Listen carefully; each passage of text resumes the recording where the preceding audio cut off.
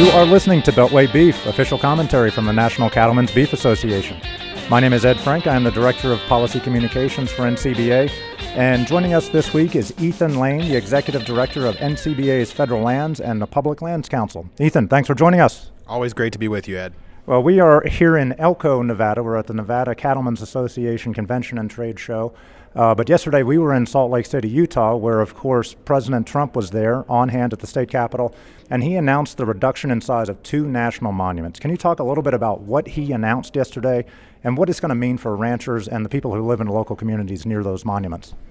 Of course. Well, this is really the culmination of several years' worth of effort by both NCBA and the Public Lands Council to bring a little bit of sanity to the Antiquities Act process and its abuse by previous presidents.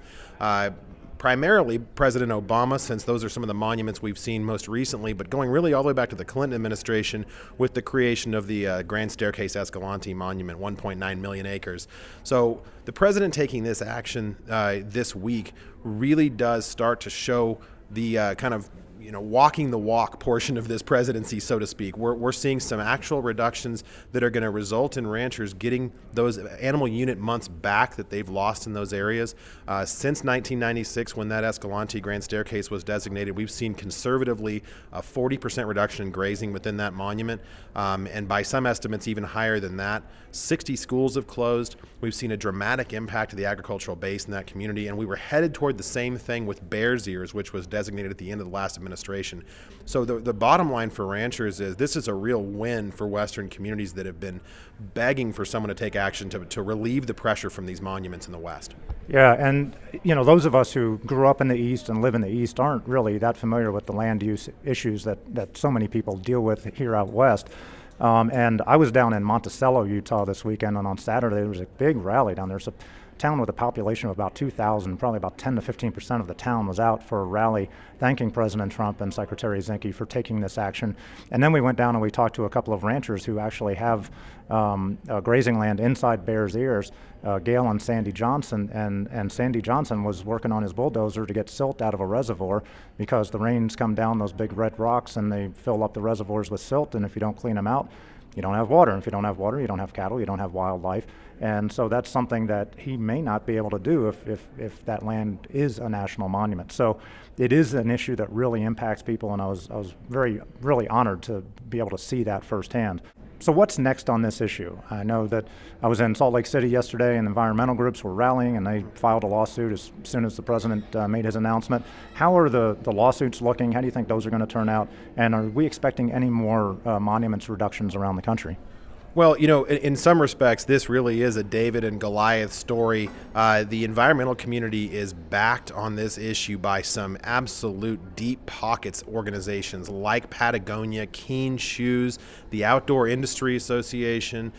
They've really put their label on this whole process. And, you went to that rally in Monticello and you went to one in Salt Lake too. And it's amazing. You can spot the difference between the protesters pretty easily because the people in support of the monument show up on buses and they're wearing pre-printed t-shirts provided generously by Patagonia, and people that are opposed to them are pretty busy in the local community trying to keep their economy going. So they stay a little closer to home and really push back on these. But the next step in this process is now we have this report coming out from the president and the secretary advising next steps on a variety of other monuments.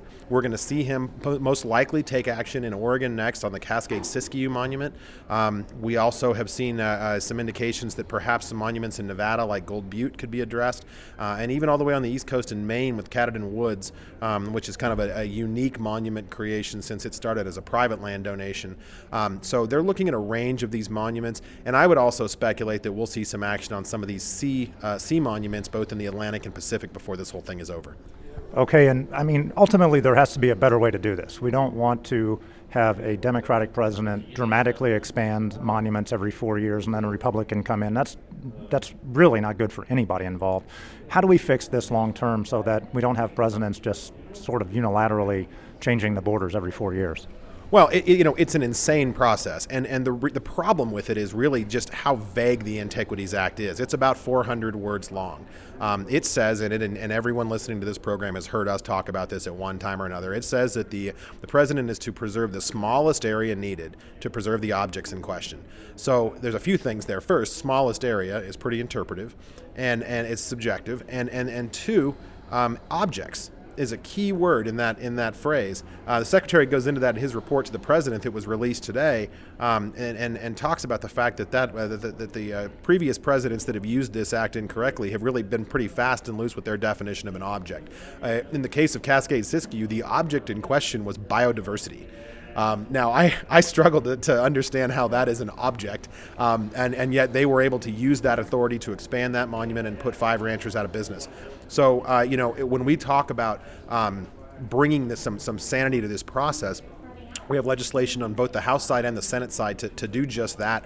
Chairman Rob Bishop from Utah, in his Natural Resources Committee, has very recently introduced a bill that would kind of have a graduated scale of public input and requirements as the size of a monument grows beyond sort of 5,000 acres. That's sort of the benchmark that people have used. Under 5,000 acres, then you're talking Mesa Verde, some of these kind of iconic places that really needed to be preserved quickly. But if you start getting into 10,000 acres, 50, 80,000, under Chairman Bishop's scenario, that would require the president to engage the public more. It would require more local sign-off. It would require more analysis.